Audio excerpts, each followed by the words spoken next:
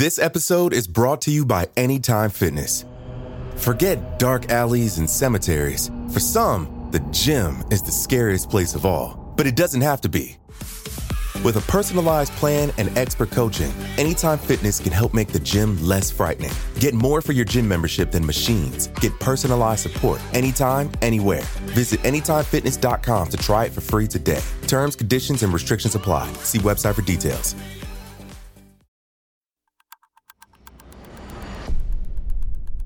Today is Saturday, December 26, 2020. On this day in 1994, the hijacking of Air France Flight 8969 by 4 members of the armed Islamic group of Algeria concluded after 2 tense and deadly days.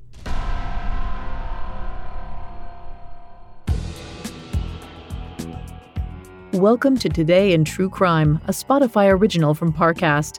Today we're covering the hijacking of Air France Flight 8969 and the subsequent rescue operation conducted by French forces. Let's go back to Christmas Eve, 1994, around 11 a.m. at Houari Boumediene Airport in Algiers.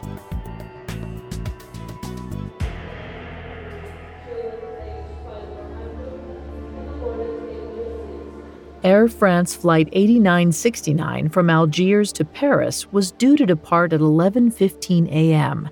as the 247-seat Airbus A300, today carrying 227 passengers, sat on the runway. Nearly every passenger had taken his or her seat.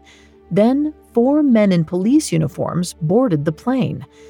At first, no one paid them any attention, until one made his way to the cockpit.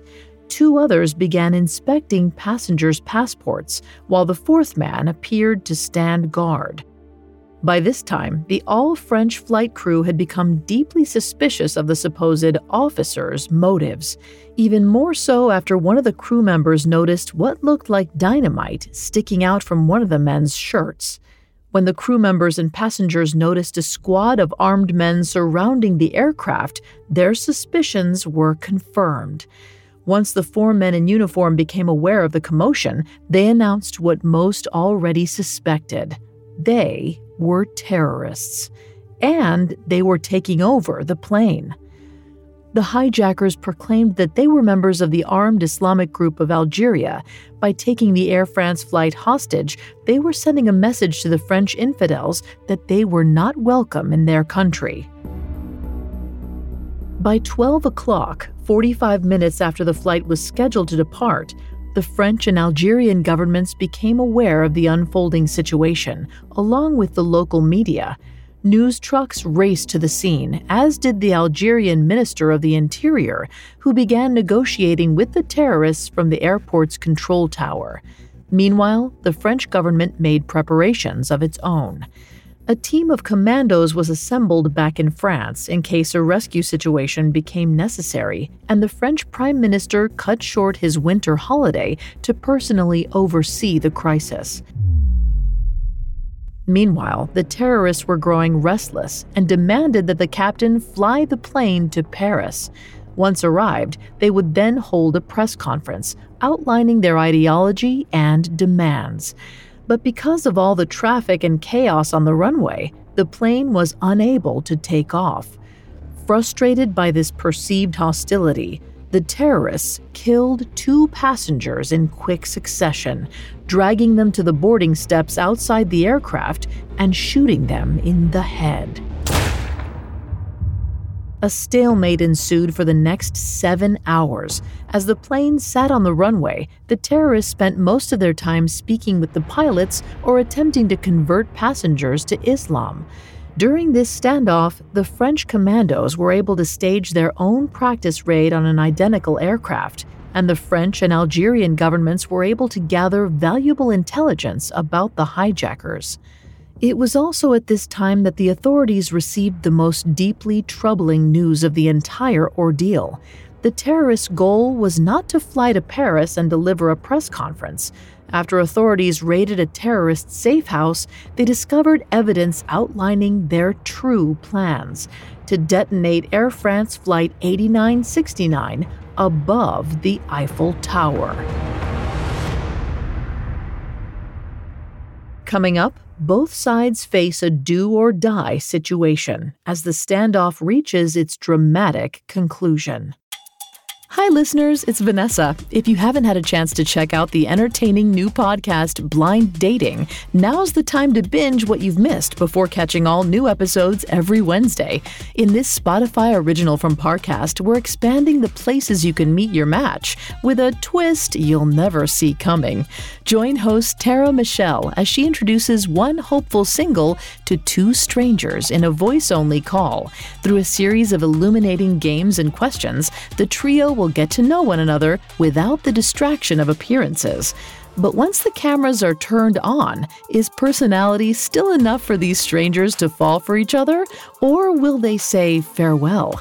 Connect with new episodes of Blind Dating every Wednesday. You can find and follow Blind Dating free on Spotify or wherever you get your podcasts.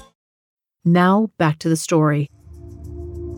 On December 24th, 1994, 4 heavily armed terrorists hijacked Air France Flight 8969 on the runway of Houari Boumediene Airport in Algiers. By the following day, 2 passengers had been killed. The remaining passengers and crew were still being held hostage, and authorities learned that the terrorists' ultimate goal was to blow up the plane above the Eiffel Tower.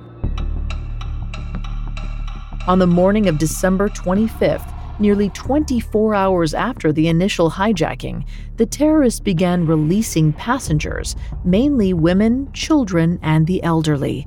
However, Algerian authorities made a deadly mistake when they invited the mother of one of the terrorists to negotiate with her son to release the rest of the hostages and talk him out of the plot. Enraged by this betrayal, the terrorist instead killed another passenger, bringing the body count to 3. At this point, another long standoff ensued until both French and Algerian authorities capitulated and allowed the aircraft to fly to Paris, with one small caveat. Since the plane had been idling on the runway for nearly 2 days, there wasn't enough fuel to reach Paris, so the plane would land at the Marseille airport in southern France and refuel. During the refueling process, the terrorists would be allowed to conduct their press conference. What the terrorists didn't know was that the team of French commandos was also waiting for them at the airport, and they were ready to put their training to use.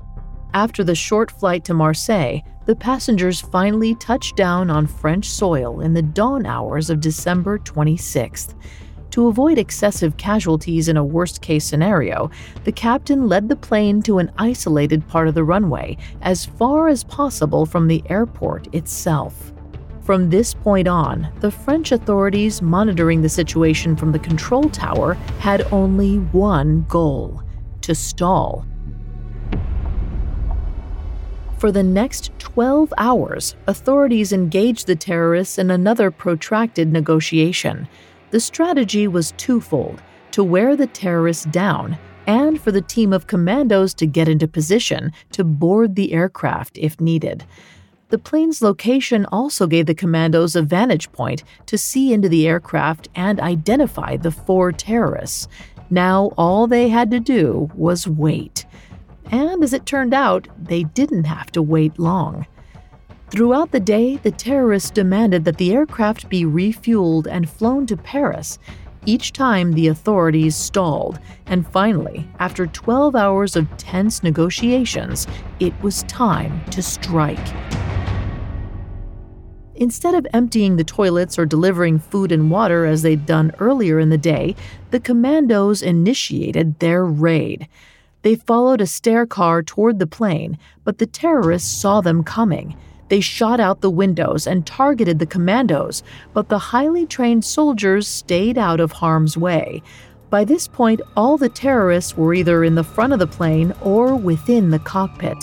Initially, the commandos opened the plane's rear door, allowing a number of passengers to escape.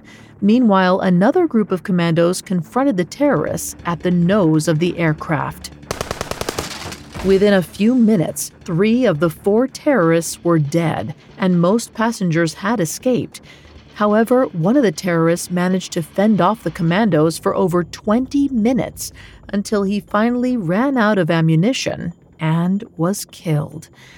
After just under half an hour, all 4 terrorists were dead.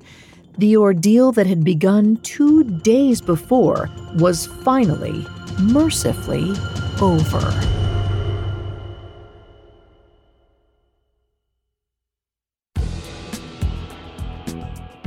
Thanks for listening to Today in True Crime. I'm Vanessa Richardson. For more stories of tense standoffs like this, check out Cults on Spotify.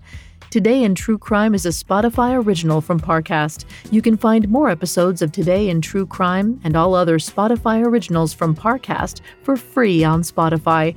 We'll be back with a brand new episode tomorrow in True Crime. Today in True Crime is a Spotify original from Parcast. It is executive produced by Max Cutler, sound designed by Juan Borda, with production assistance by Ron Shapiro, Carly Madden, and Bruce Kitovich. This episode of Today in True Crime was written by Tony Goodman, with writing assistance by Alex Benedon and fact-checking by Cheyenne Lopez. I'm Vanessa Richardson.